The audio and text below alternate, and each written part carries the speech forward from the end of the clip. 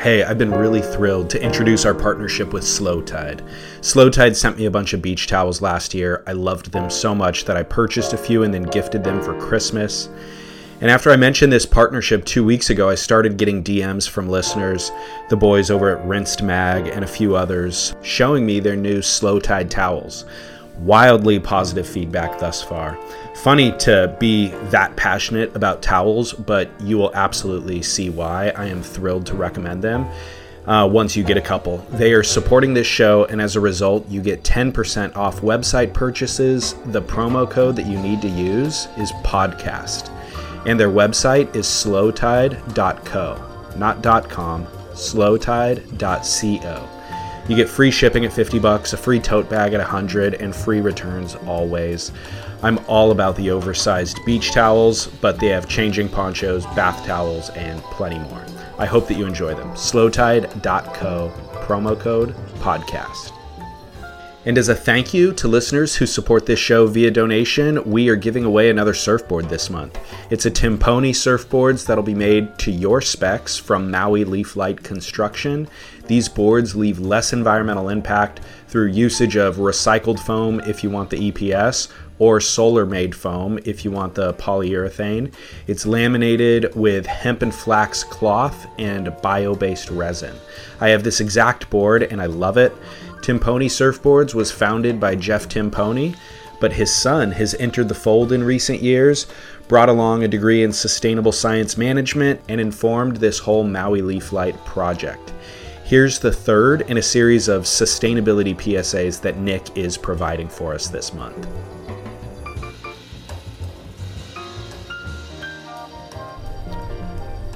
In nature, everything is part of a system. Systems are made up of elements that interact and provide feedback to each other, which helps regulate the system's purpose as a whole. Systems are all around us, and none of them operate independently of each other. We as humans are also part of countless systems, and are actually comprised of systems. Take, for example, our digestive system, respiratory system, and our nervous system, among several others. They are all interconnected, working together to operate our body, which is a system in itself. We, of course, are part of many systems. They may be metasystems or they could be microsystems, but we for sure are interconnected in a diverse web of systems. Systems by nature are circular and never linear. A leads to B, then to C, which leads to D, then back to A, to continue again. The main takeaway from this is that all systems act in a circular manner. Switching thoughts. What is limitless? Can we think of anything on our planet that is endless? Think big. Is there anything that has no end? The atmosphere? Water? Dirt? Air? Trees? Life itself? It's very difficult to think of anything in the physical and natural world that is limitless. We live on a finite planet with finite resources, and our time here is also finite. These are two of the strongest defining principles in the natural world and essential to environmental sustainability. 1. Systems which make up our world work in feedback loops and should always be viewed as circular. And 2. Everything that dictates existence as we know it has a carrying capacity which limits ability and therefore is finite. Think of our planet, a sphere suspended in space. By nature, it is round and can be measured.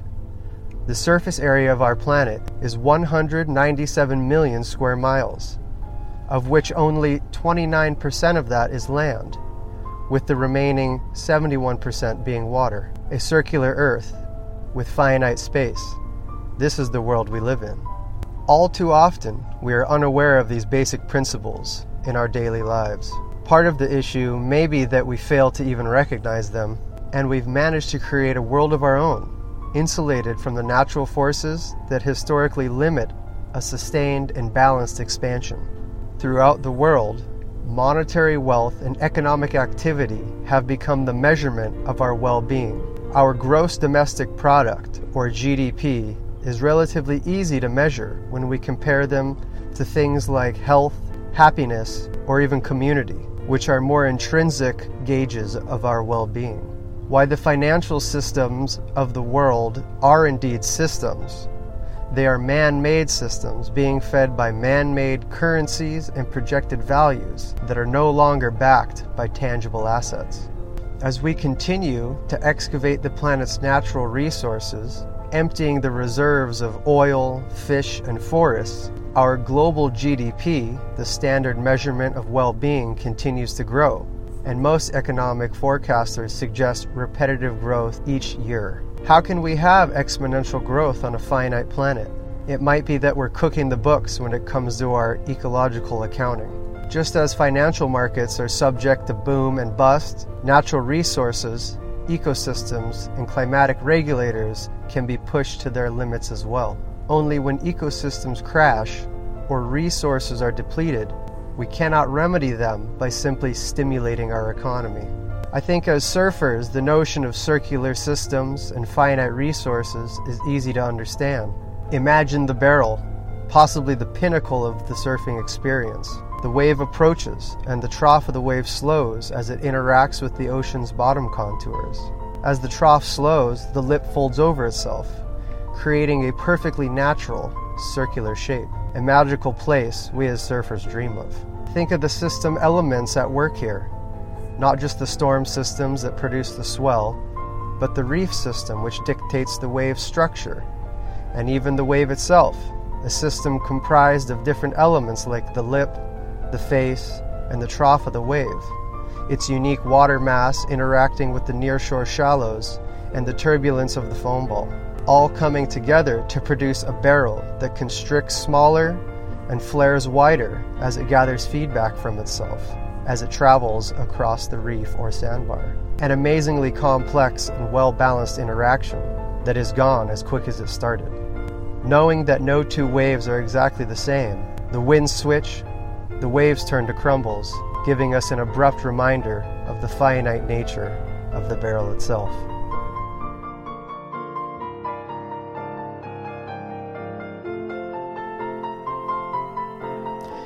Thank you for that, Nick. If you want to support this show and be entered to win that custom-made Maui leaf light, just drop in a donation of any size via our PayPal button on surfsplendorpodcast.com/donate.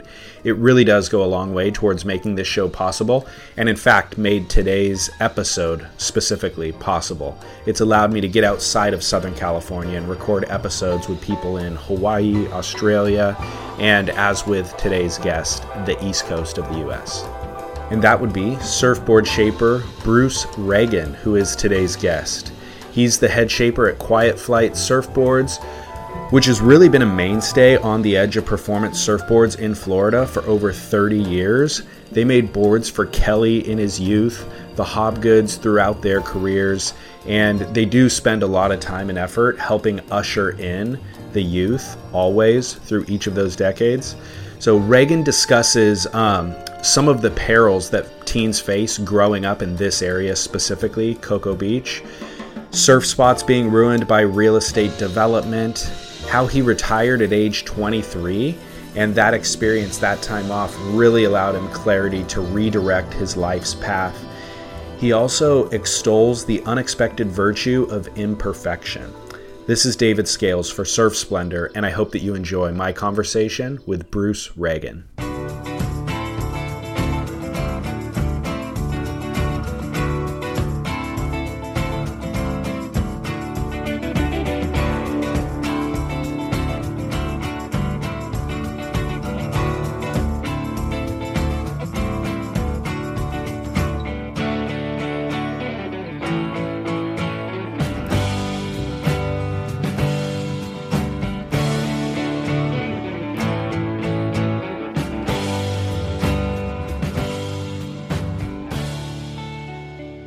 Yeah, I grew up in Merritt Island, and basically Cocoa Beach, Merritt Island area, and been here for 55 years. Wow. Same area. Wow. Traveled, done some of that stuff too, though. Was the space program and all of that in place? Full effect. Oh, it was. Yeah. Okay. Yeah. Seen probably every launch. Okay. That kind of deal. Saw the Challenger that blew up. Oh my from gosh. from my window. at 35th Street in Cocoa Beach. Looked out, it was cold, didn't want to go outside. Boom, I look out, I'm like, oh my gosh, that probably wasn't supposed to happen.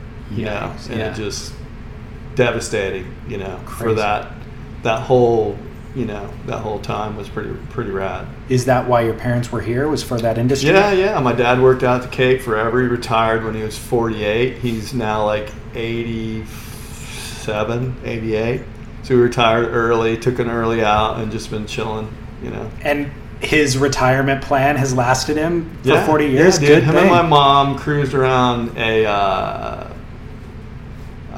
like a Goldwing motorcycle with a trailer, and they toured the East Coast and just chill and camp, and had some friends they did it with. So amazing. He's had a pretty killer retirement for all these years. He figured it out perfectly. Early.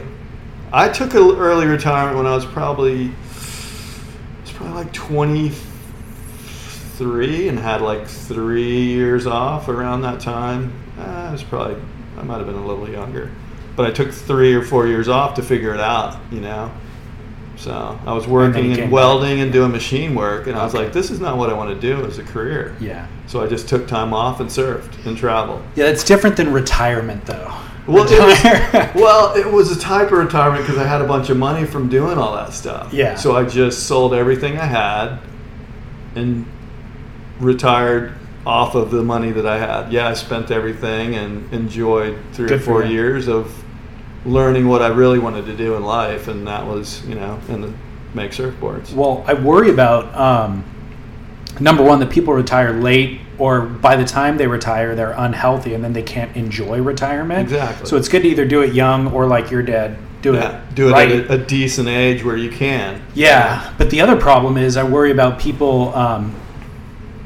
People live so much longer now than they did, and modern medicine is going to allow certainly my generation to live longer. So when I was growing up, they were like, oh, you can retire at 55. And then at a certain point, it was like 62. Yeah. And it's like, well, now you're going to live till 90. So you got to plan for 30 years. Exactly. And your healthcare expenses in those 30 years are way higher than they ever were before. For sure. So it's really amazing to hear that your dad's lived more than half of his life without working. Exactly. It's incredible. It's pretty insane. Yeah. Yeah. How did you get involved in surfing? Do you remember like your first?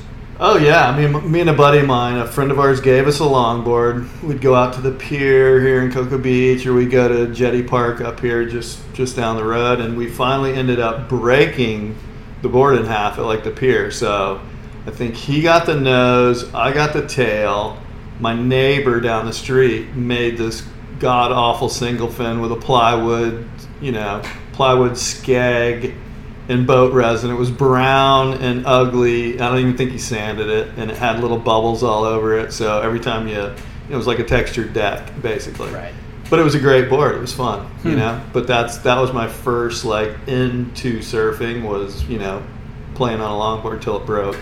Who were the guys at the time? Who were number one the surfers that you looked up to, and then were there shapers as well who you were familiar with? I mean, back then, nothing. It was just basically, I didn't know anybody's name. You used to hear like the Crawford or the this or the that, like Jeff Crawford back in the day at the inlet. And there were certain people that surfed the inlet. And then that was kind of the people that I was, hearing about. And there was a Gary Paul, and then there was guys at Satellite. There were certain crews, and then came the Keckley and the Rudolphs and that kind of Charlie Kuhn in that era, was latter. But the early stuff was basically a lot of longboard guys and us hanging out at like Islander Hut. And I know if you talk to Keckley about that at all, that was a Cocoa Beach hangout spot. Oh, okay. And like all the hot people that, were up and coming surfers went there, So that was kind of the hotbed. What was as a young kid, what was your exposure to surfing? Which magazines did you have access to? Was there an East Coast mag? Yeah, it was pretty much everything. I mean, you had Surfer Surfing, all that kind of stuff. And there was some East Coast mag. Some of it's a little blurry because I did some things that I can't remember everything. You bumped your head along the way? I did. I bumped my head a few times. And you learn from that. Yes. I heard if you bump it again sometimes, all the memories come back. Man, I might need to try that. I saw it in a Popeye episode when I was a kid. Yeah, right. What was your introduction into board building? Introduction was with those guys that built that board, like way back. I was probably like 10. Wow. Maybe 9. And I went down there and watched them do this. They did it in their porch, basically. Built the fin, peeled the glass off the longboard, did the whole thing by hand, basically. So it was a pretty cool experience, to check them out and what they were doing, because I had no clue. Right. And I don't know that they had a clue either, but they were learning. Yeah, exactly. So that was the cool part, where they took 2 boards and,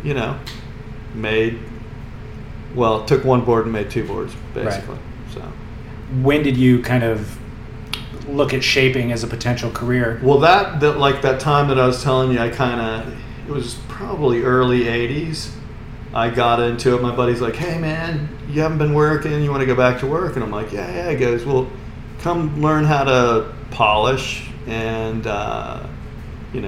gloss and polish boards." And I'm like, "Cool, sounds great," So that was my introduction into kind of working with surfboards, and then I learned how to glass them and shape them and airbrush and everything that goes along with it. There's very few people that kind of know the whole thing, right. From start to end, and can actually do it. Anybody can say they can.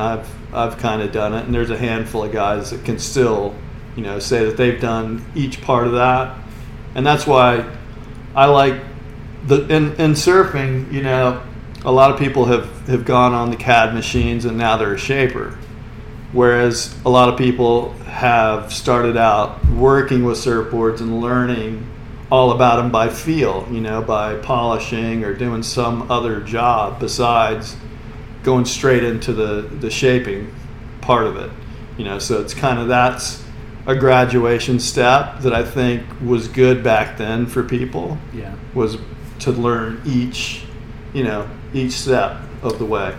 Why? I mean, do you think that the boards, if you build the board from beginning to end yourself, does that board perform differently? No, not at all. I'm just saying that I think it worked to my benefit to know how to do each part of it, to know what goes into it.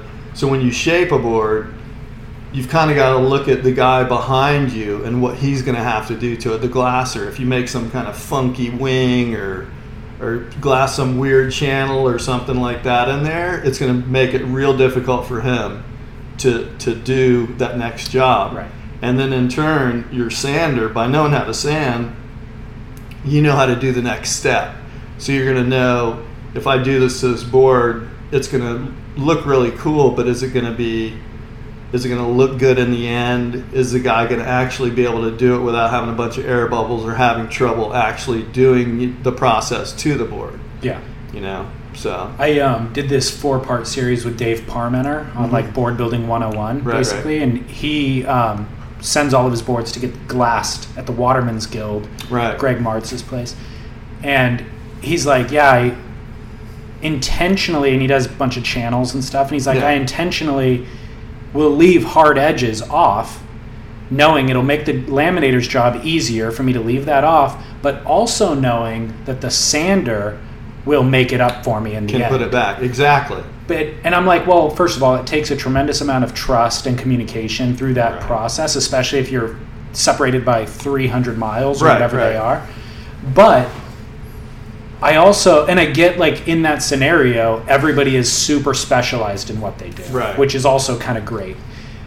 But I also love the idea of built by one pair of hands. You know what I mean? Because I've had plenty of boards throughout my life where it was like, the guy shaped it, laminated it, and there's got to be some sort of magic within if you're the only guy. You know what I mean? Well, that's you get what you put into it. Like the guy who shaped it knows exactly at the end of the day what he put into it.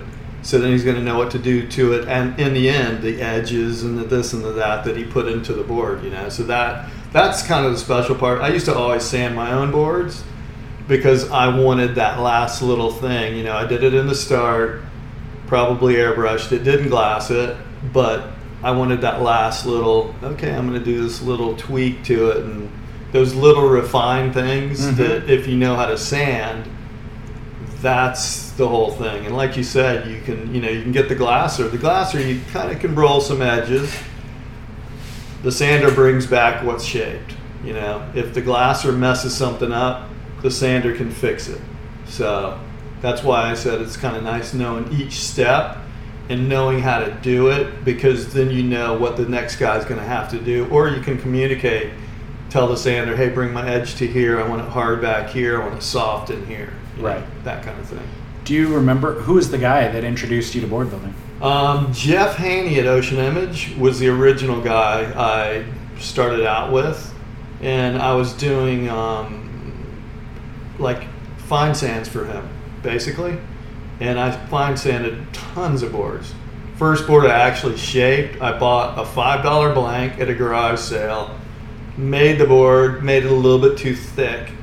Had a buddy who rode the thing forever. I think he still has it. I'm talking. Wow. This is a long time ago. Wow. You know, but it worked great, and he rode the board forever. But it was just a tad bit thick for me.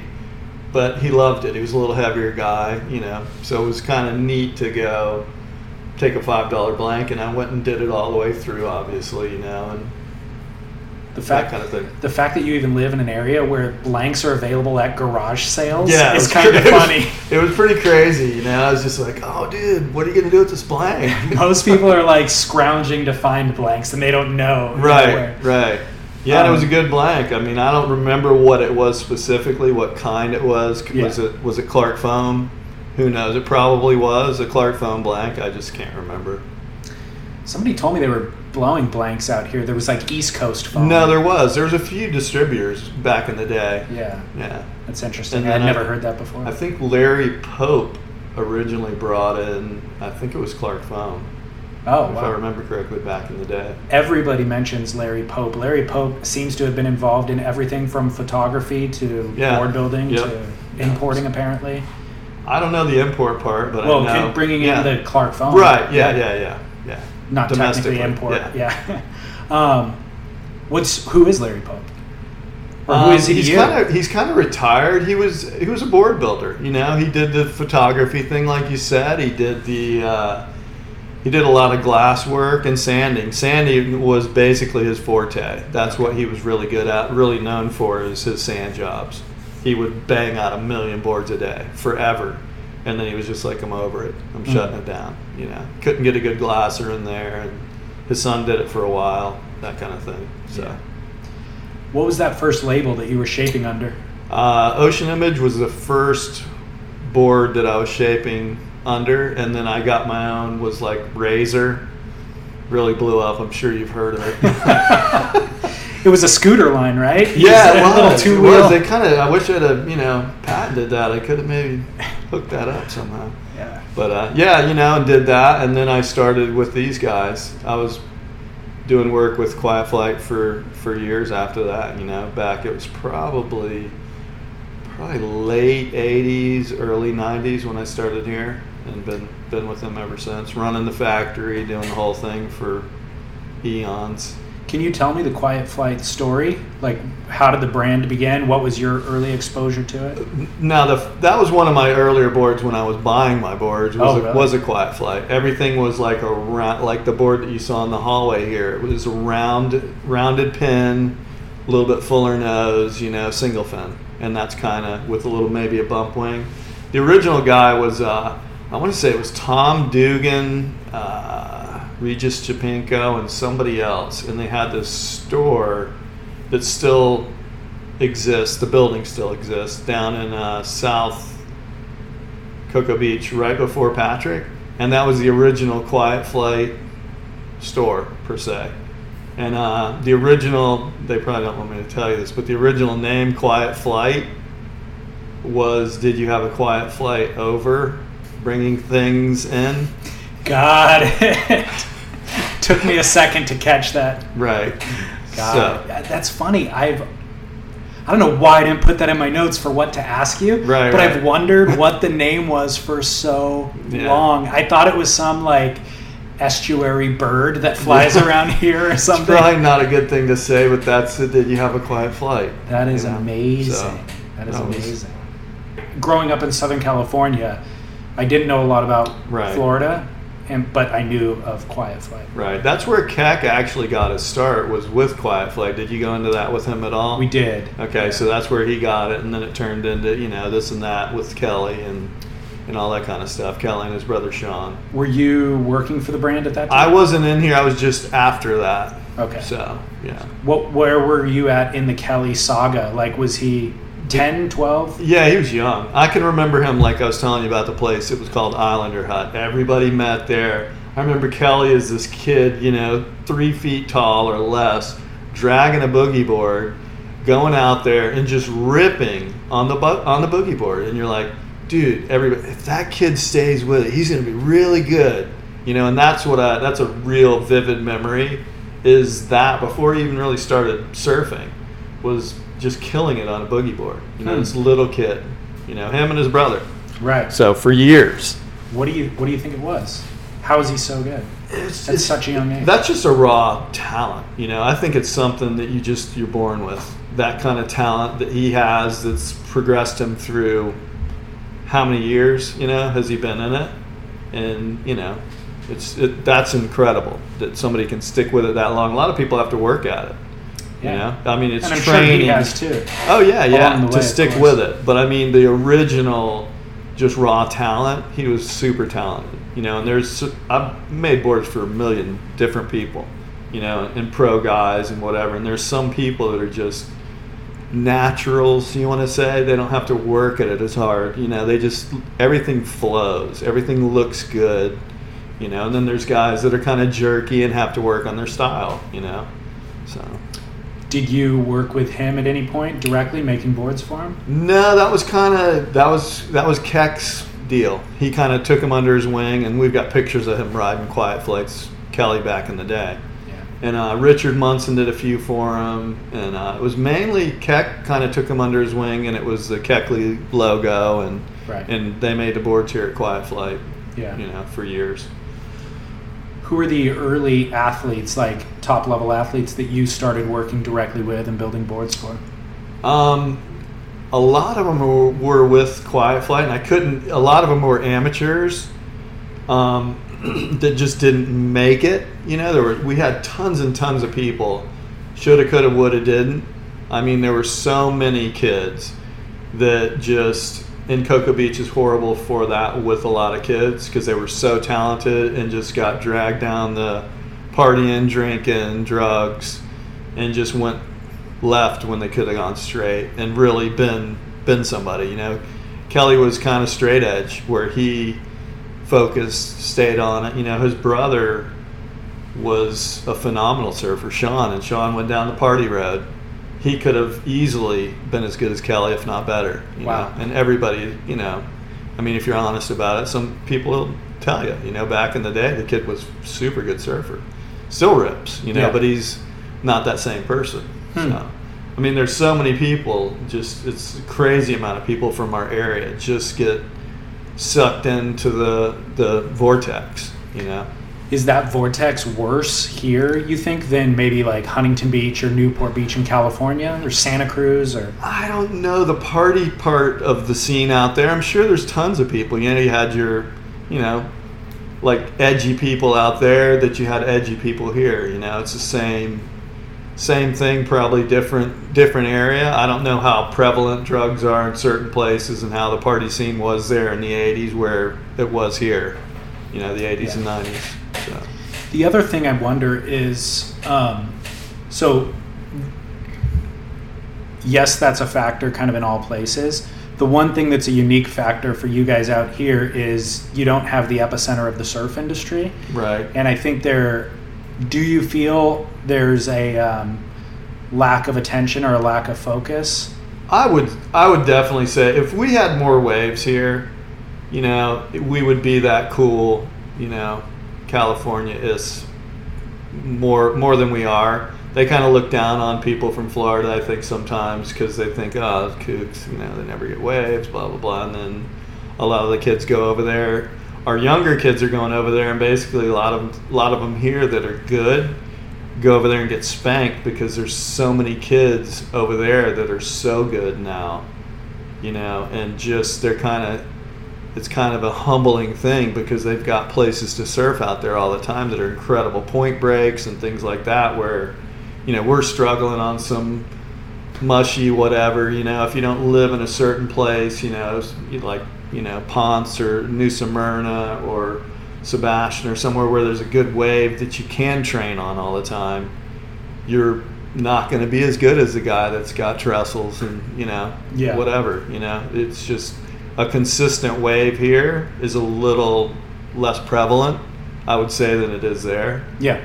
So I just think too, when you're getting to the age where drugs become an option, in California, if you have any surfing credential and contest results or whatever, you've often already linked with a sponsor. Right. Sometimes they're getting paid. Right. And when that becomes a viable career option, drugs sometimes become less of an option. Right. Sometimes they're more prevalent, but other times, like if your parents are intact and all that sort of stuff, Right. it's like Right. they'll usher you into the career path Right. as opposed to Right, exactly. It's the same way here. I just think that it's harder to get sponsored Exactly. from here Yeah. than it is there because everybody's out there. They've got Exactly. everything out there. Oh, that kid's hot, you know, he surfs for me, take him, you know. You know, you got Biolas or somebody going, dude, that's my boy, that guy's going to be somebody you guys want to look at, you know. Whereas here it's a little, it used to be, you know, they would sponsor kids and stuff from here, but I would say in the last, I don't know, let's say 10 years, it's gone a lot less toward sponsoring kids from here than it used to be, you know? I think it's true across the board. Yeah. There's fewer sponsorships everywhere. Yeah, everywhere, you know, and not just because they're from here, but I think it's a little harder when you are from here. Let's put it that way. Agreed. Yeah. The other interesting detail as I look at the industry as a whole, is how successful retail is here. I think Matt was saying there's like 13 surf shops in Cocoa Beach. Oh yeah, it's crazy. We don't have 13 in Huntington Beach, Yeah, you know? Not even close. I mean, we have like 4 maybe. Yeah. And the legacy of them too, you know, like a lot of them have been around for 40, 50 years. And this is all while retail as a whole has gone away. Right. So what do you attribute that to? And speak from the position of Quiet Flight. I mean, Quiet Flight's huge. Well, as you know, Ron Johns, let's just say that's kind of a tourist destination just because that's the spot, you know. That's not even really Cocoa Beach per se.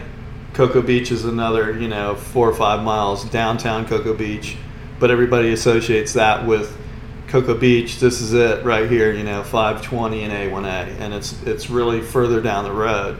And that's where one of the Quiet Flights that's now a Catalyst shop is. But the original, like Ed and Jim that owned Quiet Flight, they sold to Billabong. They had about 15 retail stores when they sold. You know, they retained the Quiet Flight surfboard manufacturing, but the stores like the one in New Smyrna, we had them all over the place. There's one in City Walk still, you know, and that's a Billabong / Quiet Flight. There was a couple in Tampa, you know, there was tons of them all up and down the East Coast. There was stuff, they had Billabong stores, but they were associated with, they had a Billabong store in Times Square. Wow. Below the TRL building. And that's what Ed, kind of one of the owners of Quiet Flight back in the day, he had the vision to keep building on the brand, and then he sold out, you know, at a good time. Good for him. And got out of it. And the only real Quiet Flight store that there is now is the one in New Smyrna that's strictly Quiet Flight. We have a bunch of places that sell them. Right. But that's the only one that still has the Quiet Flight name. There's one in Cocoa Beach that has it's Quiet Flight Catalyst because they never took down the sign. But that's still a distributor for us, you know. And do each of those stores distribute boards as well? Oh yeah, yeah. Awesome. Yeah. Yeah, there's quite a few. I mean, we have quite a few stores. There's stuff in St. Augustine. There's stuff in Jack's Beach. Aqua East up there sells boards for us. So we have some, you know, some outlets for it. So we stay pretty busy. We're pretty steady all year, every year. I mean, back in the day, we were doing 60 to 90 a week. Wow. Had 3 shapers, just two laminators going crazy, you know, and then the industry kind of took a little jog when Clark Foam shut down. You know, everybody freaked out, and that's when China infiltration came in. You know, we've got all these boards accumulated, we're gonna dump them. You guys, you know, you can't get Clark Foam anymore. You got to get these, you know. But it was, you know, we never faltered from that because we got a ton of blanks from Clark Foam, and then we got some from other places, you know, around the world that were making blanks that you've never heard of. Right. But decent quality blanks, you know. Right. So that kind of let them get a foothold in the door when all that happened. So that's really when all that kind of. It's the first sign of the apocalypse. It was, and it was funny. I was cleaning my garage out, and I saw this article that a local paper had done. It was, I can't remember the date, but it was the date that Clark Foam had shut down. December 5th, 2005, I think? Or December 6th? Yes. Yeah. And they'd come in and done an article with me and took a picture of me shaping a board. And it was apocalyptic. It was like the end, you know, and that was what the article was. But it obviously wasn't, and people are still making boards. We're just getting them, you know, you get blanks from somebody else, and obviously U.S. blanks kind of took that over. So. Yeah. When did you first connect with the Hobgoods?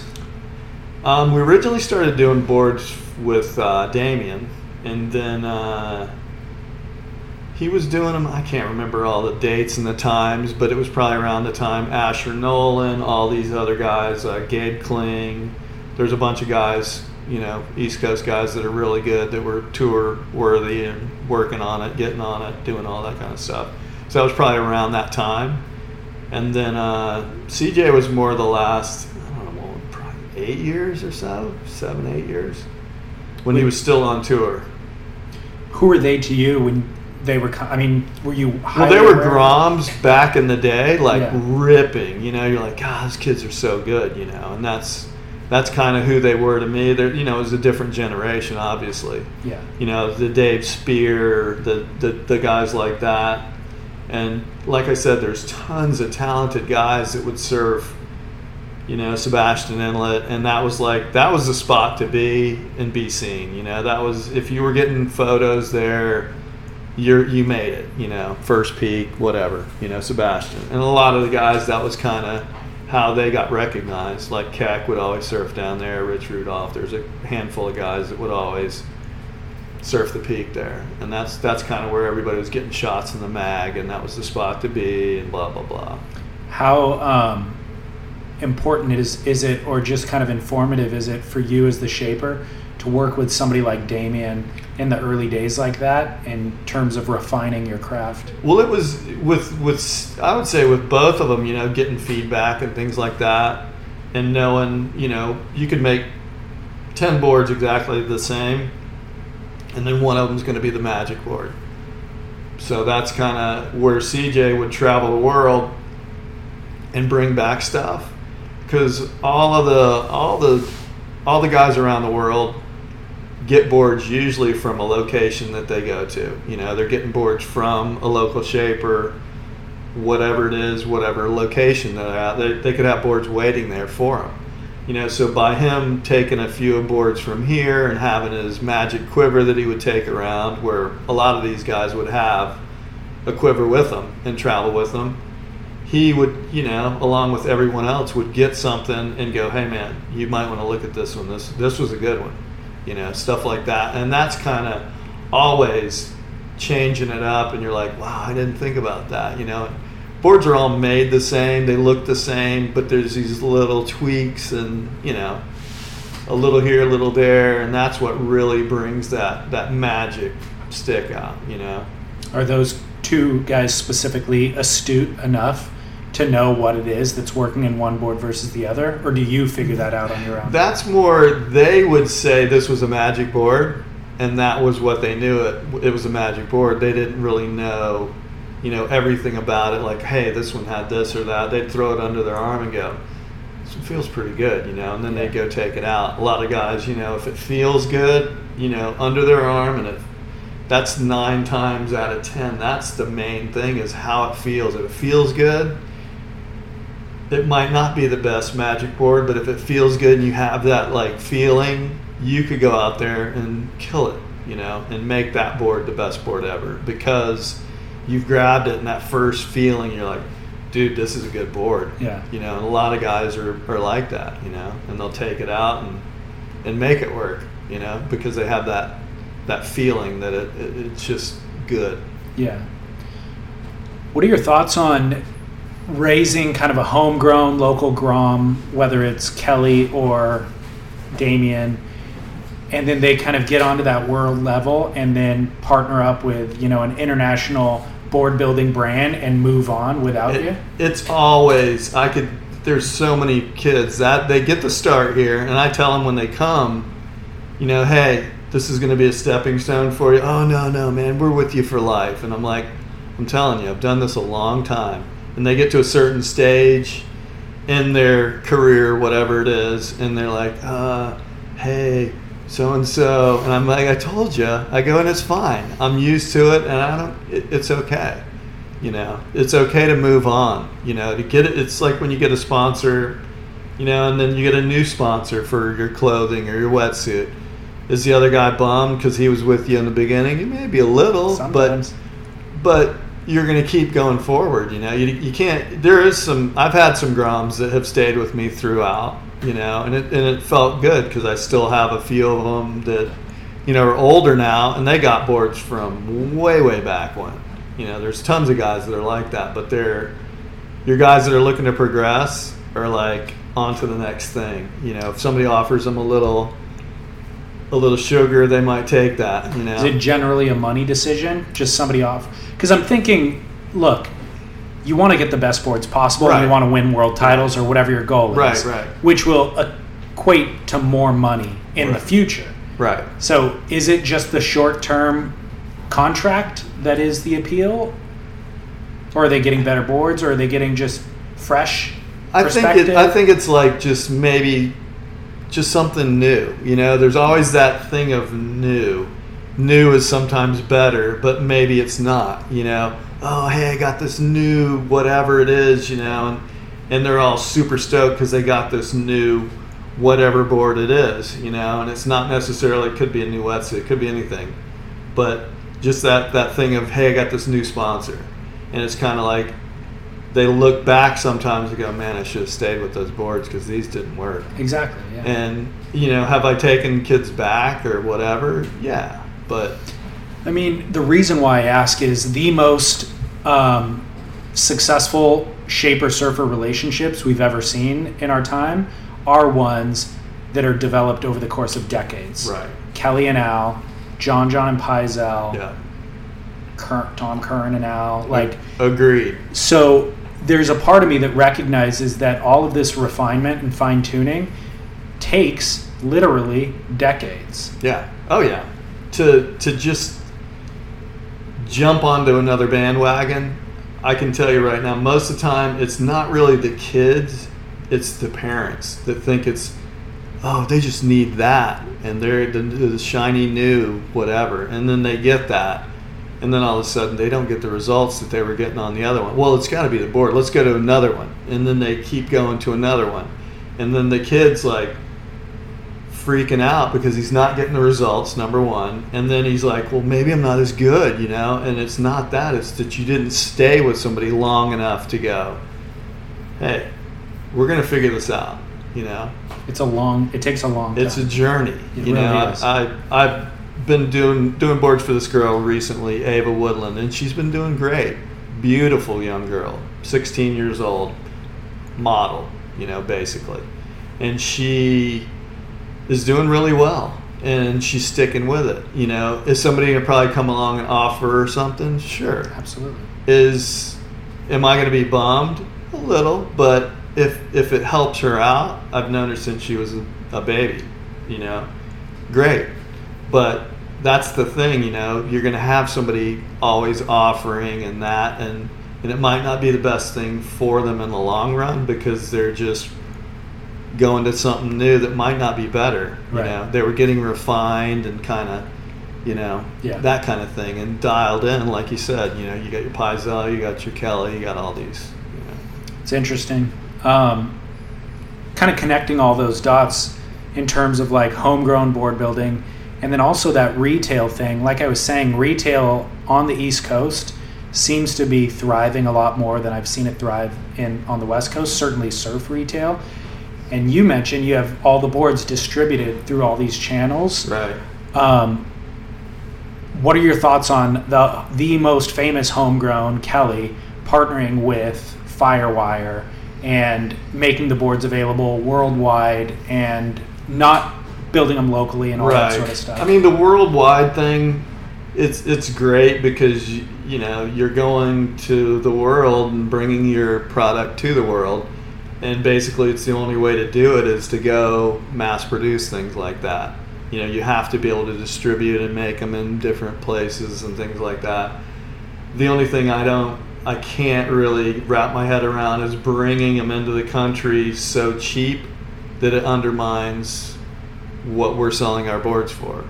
And then, retail is great because they make that extra nugget on it. But the guys who actually build the boards, here and put their sweat and tears into that and use first quality materials, that kind of thing, you're being kind of undermined from a cheaper board, brought in. The margins are better on that. Right, but it's a better business model. It is, and that's why I can't hate on Kelly for getting on a business that he went into to make money. Is it the best thing for the industry? If he didn't do it, somebody else would. That's kind of the only way you can kind of justify it. Do I like it? No. Yeah. But that's what you're dealing with, Yeah.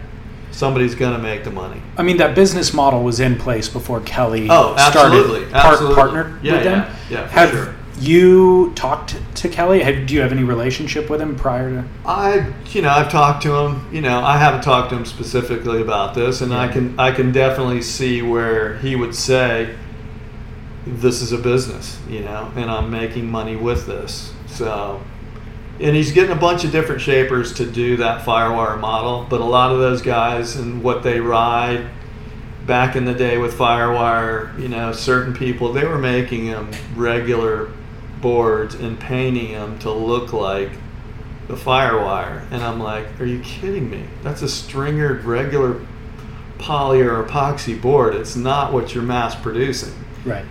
That's my other glitch is like, hey, if you're going to make that board, you ride that board, that's what you're selling. Don't falsify what you're selling versus, Yeah, I've thought about that too. I've never spoken to them about it, and I don't think that they're intentionally falsifying. I think it's that the R&D models have to be made out of poly and stringer because that's what you can adapt with real quickly and refine. Yeah.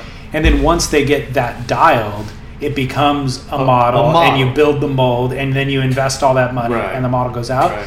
But if you are using the, imagery or video or whatever from the poly, where he's shredding on it, and then selling a different construction, I could see where that could be interpreted as whatever. But yeah, I've never had that conversation or talked to anybody. Yeah, that's my only problem with it. Yeah, somebody's going to do it, and it might as well be somebody that I know, and you're making money with it. Whatever, that's fine. Yeah. That was my only big thing is make them the same price as the other boards, and then you're still going to sell them, but your margins aren't going to be as good. I would say, keep it even playing field when it comes to surfboards. So everybody can, you don't have to undercut to be able to be on that same playing field. Right. Have you seen the, let's just say, imported boards affect your guys' numbers at all? I mean, I didn't really see any in the water. I see more of them in Southern California than I do here. I think it's more your beginner kind of surfer a lot of times too with I'm talking pop outs and stuff. Your NSP, your certain models where you're getting an entry level surfer getting a cheaper board because mom and dad can go get that cheaper board. If Johnny doesn't like to surf, then they get rid of the board, and they haven't spent $600 or $800 on a new sport for Johnny to take up. So that kind of thing, you've got to have a margin board kind of that will come in there and fill that. So not to mention the whole soft top thing, which I don't see a lot of here either. Well, there is, but it's more like, I would say it's more like surf schools, things like that use a lot of the soft tops. And a lot of kids, they mess around on them. It's great to have a soft top and go out and mess around when it's small and take the fins out and run into each other and have a good time. Saw that the other day. The kids were having a blast. Yeah, I was in Hawaii recently, and I was shocked to see how many soft tops there were on the top of vehicles. Right. Like just going to the beach. I was keeping track, and it was like, I don't know, I want to say 25% of all boards I saw were soft tops. And then I thought, well, they're probably tourists who are buying them at Costco. So I started paying attention to that, and it was like a lot of locals even with soft tops, which it was just really kind of surprising. Right. And like I said, a lot of people I know have them. They're like, man, have you tried this? I'm like, man, I'm not riding that. And then you go out and you try it, and you're like, that was kind of fun. It's just it's a different type of surfing. You take it a lot less seriously, which is fun. Right, and that's what makes, I think, the fun part of it is, you take the fins out and run into your buddy and push him off his board and jump on his, that kind of thing, So. Yeah, it definitely has performance limitations, but just eliminating your own performance anxiety makes you have fun. I have to do the certain thing. Yeah. In regard to waves, side note, I surfed New Smyrna the last few days. Super fun. That's when it's summertime or going into anything, they pick up the swell. When it's small here, it can be another foot or two bigger there. It's just always, that's a little funnel, and it'll be waist high and fun there, and it'll be knee high and crap here. And we're like, are you serious? But a lot of times when we get north swells, or even south swells, and a lot of our stuff here has to do with them dredging and putting sand on the beach to save the condos. And it's ruining our surf break. Don't make me preach, because they're covering up reefs. They're really screwing up the ecosystem because all these big condos want them to pump sand on the beach so they can, make their it's just crazy. Is there any saving the condos though? I mean, isn't it just going to eventually... Every north swell, they could pump in sand and make the dune and do all this and plant CO. It's the first time we get a north swell, gone. Yeah. I talked to a guy that they'd I don't know, it was a company that was putting all the sand on, heavy equipment, doing all the stuff on the beach, and I go, tomorrow, you just finished right here? I go, come here tomorrow. We're getting a north swell. This is going to be gone. It's going to be a straight down 6 or 8 foot drop. All that sand's going to be pushed out. And he's like, no. I met him there. Sure enough. Really? Gone. I mean, it was crazy because it's millions of dollars, And it's basically taking that sand and it pushes it right back out. They put it on the beach and try to save the $1 million condos, and it's just crazy. Yeah, it is. They have to do something else. They have to do groins or sandbags or artificial reefs or something to break the surf up and catch sand, because it's just, you're pissing in the wind. It is, yeah. It's crazy. Yeah. I'm curious, how closely do you follow the WSL at this point? I think I used to be more into it before, but now it's kind of neat to just go on and you can check out YouTube, you can check out whatever, you can pop up heats on demand, and it's on your computer, And it's a little bit, they've got some more stuff on TV, like I watched the Barbados contest, on YouTube, or it was WSL actually, and that was cool, to be able to do that, and you can check heats out and this and that. So that kind of it, it'll suck you in when I'm really into watching a contest. you sit there for hours, Yeah. you know, and just watch and watch and watch. So, what surf media do you follow nowadays? Are you subscribed to magazines any longer? Which websites do you go to? I just, I check out local stuff and basically the contests, and that's it. I don't really go, ESM used to have a magazine. Everybody used to have a magazine.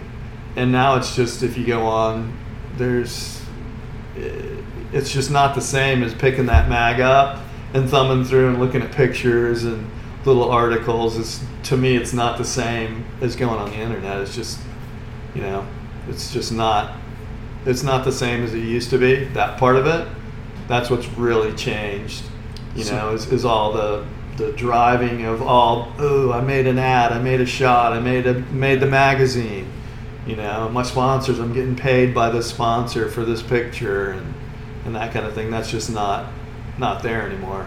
So there are a couple magazines that do still exist, so why don't you subscribe to those? You're just over it? Kinda. I don't either. So I'm not. I haven't figured out even why I'm not engaged. I don't know. It. I really don't know. Yeah. I mean, I just don't. I mean, there are different mags. There's some really killer mags that have unreal pictures in them and stuff like that. But it's just, I haven't been as much into that as I used to be, as far as buying a magazine, basically. I told you I was up here for the Florida Surf Film Festival. Right. That was, and it's the second time I've been to it. It's the best or most representative of my youth, like the best surf experience that is similar to what I remember from my youth. Right. Where it's like community driven, quality kind of viewing experience. Right. It feels like a throwback in a way. I was really psyched to see it. That was in Smyrna? Yeah. Smyrna's got a really cool little vibe. Their community, it's a little different than here because Smyrna's so tight and it's small. Yeah. Whereas ours stretches from, basically by the Cape all the way down to the inlet. So Brevard is that huge area. Yeah. So it's not like there's one little nugget that Right. everybody goes to and it's a little tight thing. It's kind of so spread out that it's almost cooler to go up there Yeah. and do something that's tight knit, like. But when you see that loose knit kind of thing in the industry too, is exactly why kids are having a hard time getting sponsored. Yeah. Because it's like there's no magazines to showcase their thing. Right. There's all the other things that we've just discussed. It's kind of like everything's just all fractured out. Right. Now, Right. So where do you get your surf media? Do you are you on Instagram at all? Oh, yeah. Okay, cool. Yeah. It seems to be where it all lives. It is. It kind of is, and you can follow people's stories, and it kind of gives, if you follow a pro surfer, Yeah. you can kind of see what they're doing right now, because most of them, you're going to see their latest little clip, or you're going to see their latest stuff that they're repping, or whatever. It's that's your advertisement now. It's like that's the thing that is really weird with the surf industry now, is a lot of what the kids have, it's all based to me upon how many followers you have on Instagram and all that kind of stuff. And it's like, well, I've got this many followers, so I'm going to get this product and rep this product for these people, and they're going to, hook me up. It's factored into their contracts now. That's the crazy part of the whole surf industry is that, that has that much to do with everything that's going on. It's pretty crazy. It really is. It's a weird time, but it's better for the consumer. I am a consumer, and it's better for me, because when I was a kid, everything was funneled through 3 publications and 5 brands. Yeah. And so that's all that I had to rely on. Right. And there probably was an overseer in each of those organizations that just deemed what little David Scales was going to see. Exactly. And it's like, now I'm the one who gets to pick my own journey. Right. Which is kind of rad. Yeah, no, it is. That part of it's cool, because you can take a surf trip by looking at your phone, oh wow, it's like that, Nick is really good right now, or wow, look at that, you know. Not only, and to further your analogy of taking the surf trip, those guys have GoPros in the barrel, Exactly. and you're getting barrel. It's Right. like, what the heck? Yeah. So yeah, but people just got to figure out a way to monetize it, because it's harder to make a living and harder to kind of chase those swells without monetizing. Right. But how has your guys' business been with all the things that we've discussed? Board building as a whole. Are you up? Are you down? Are you? I would say we're up. Okay, good. We're very steady. Like, that's always been our business is steady. You know, this number every week, every year. You know, we're one of the only companies that stay steady. Good. And I don't ever brag about it. I'm just like blessed to have that. You know what I mean? It's like you're not like gonna brag about something. You're just gonna go with it and go, man, I'm stoked. We're doing this. And then I have people, oh man, yeah, I'm kind of struggling. You know, I only did a few boards, and I'm like, well, you know, we're doing all right. You know, I don't want to say, yeah, man, I'm stacked up. I got a lot of backlog. You know. Yeah. You were talking about, obviously, CJ, Damo, like guys that you kind of bring up riding other people's boards, and even still, I'm sure CJ's riding other boards occasionally. Oh, yeah. Do you ride other boards? Whose boards are you riding? Strictly mine. Are you serious? I'll try somebody's board. You know, I'll just make something new. If I don't like what I'm riding, I'm going to make something new and come up with a new model that I can ride, you know, that's going to be something different. And I'm obviously, for myself, always looking for that magic board for myself, you know, and I'll make something and be like, it doesn't ride that good for me. And then you let somebody else ride it, and they're like, dude, you're not getting this back. I love this thing, you know. Yeah, but remember you said CJ'd bring boards back from around the world, and light bulb would go off and go, oh yeah, that. Yeah, let me try that. Yeah. So what if you got on that board? It's I probably should, you know, and I have. You know, I can't say I never have. Okay. Because I have. I've ridden Mayhems. I've ridden everything, Okay. you know.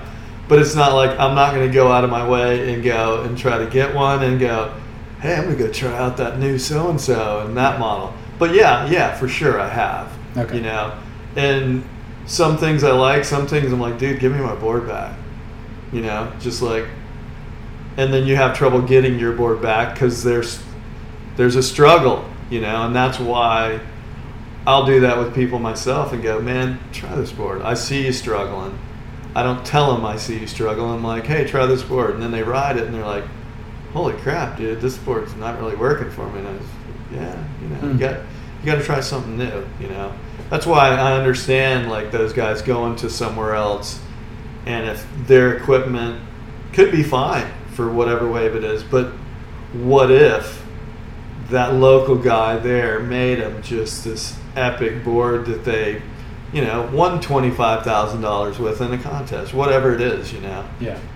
It's, you know, it was a funny story CJ was telling me about Joel Parkinson. Like, he had this magic board during his heyday of a season where that board was magic and he was winning everything and doing all this stuff.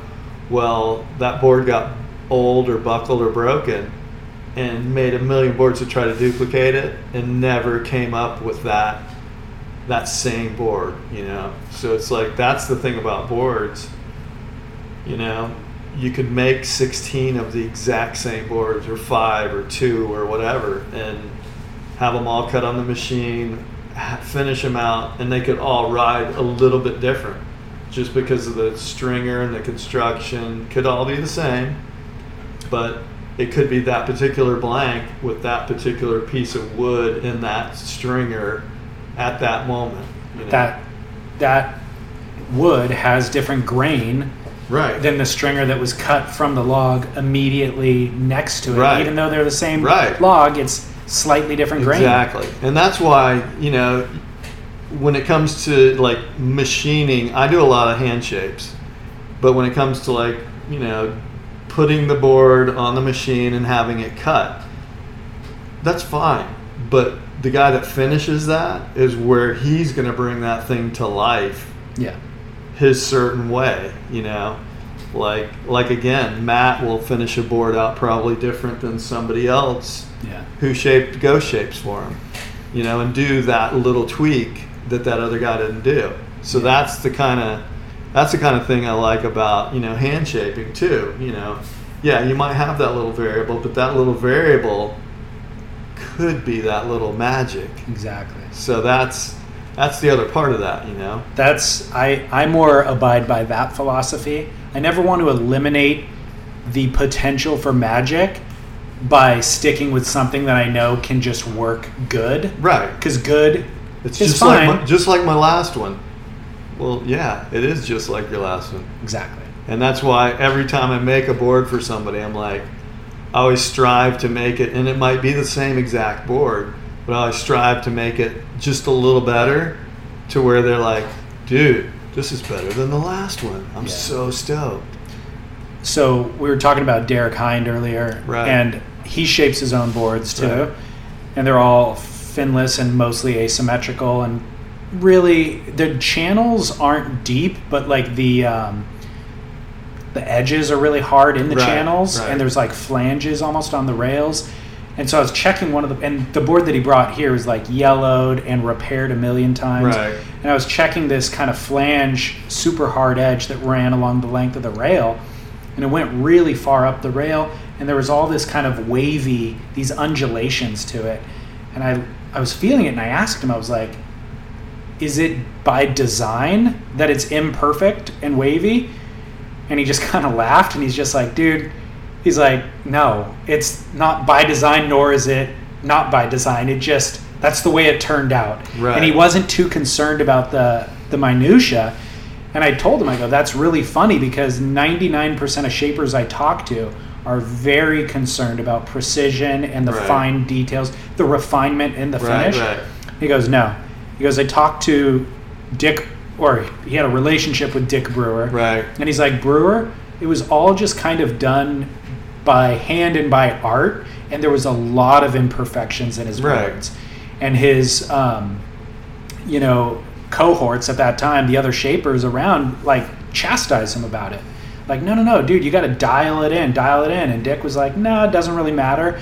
And he's become the one who everybody venerates and says boards work the best. So you can't not acknowledge that there is this element of art to it. Oh yeah, mixed in with the science. Oh, for sure. You know? There's this funny story. This guy got a board. One of our team guys, John Logan was his name, brought this board back. You guys, man, this is the board. I mean, it's the board. So we get it back and we're looking at it, and the thing is so twisted. It's just incredibly twisted. So we're like, oh man, how are we going to do this? This is why he likes this board. So we made him one identical without the twist, not even close, doesn't ride the same. So obviously that twist in the tail and the blank was making this magic board. Imperfection, yeah, the thing was a half-inch twist in the back of the tail, maybe more. Wow. But it worked insane. He loved the board, professional surfer. So it wasn't like it was some off the whatever guy, it was a legit guy. Curran's, that's how the reverse V was created with Curran. What I think it was Maurice Cole that shaped that board. It was a mistake. Right. It was a total mistake, fluke, and then that became the board that Curran loved and did well on. So I think a lot of those kind of design evolutions happened by mistake. Yeah. So it's kind of interesting. Yeah, it's kind of neat, that whole, knowing that that little imperfection could be the best thing that ever happened. Exactly. Are there any, watching the World Tour, seeing those guys, kind of world-class surfers, I'm sure as a shaper you're kind of always looking at ways that their shapes could be improved, seeing certain bogs or whatever, where you're like, oh, what might work better for that guy? Is there anybody out in internet land who you would love to build boards for and work with?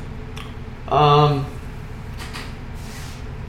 would say, I'd love to make one for John or Philippe Toledo or one of those guys, just because that level that they've got, and their style, and that would be somebody like John. I'd love to make him a board. That'd be awesome. Just if I knew what he rode and could make something similar. Yeah. And that kind of thing. But just to get their feedback and, hey, man, I like this, I like that, I didn't like that, I hated it, whatever it is, that kind of thing. So, yeah, there's a few people that I love to, like, mess around with. Yeah. The final question for everybody interviewed is just, what was the last board that you rode personally? The last board that I rode, let's see. It was an anti-hero model that I make.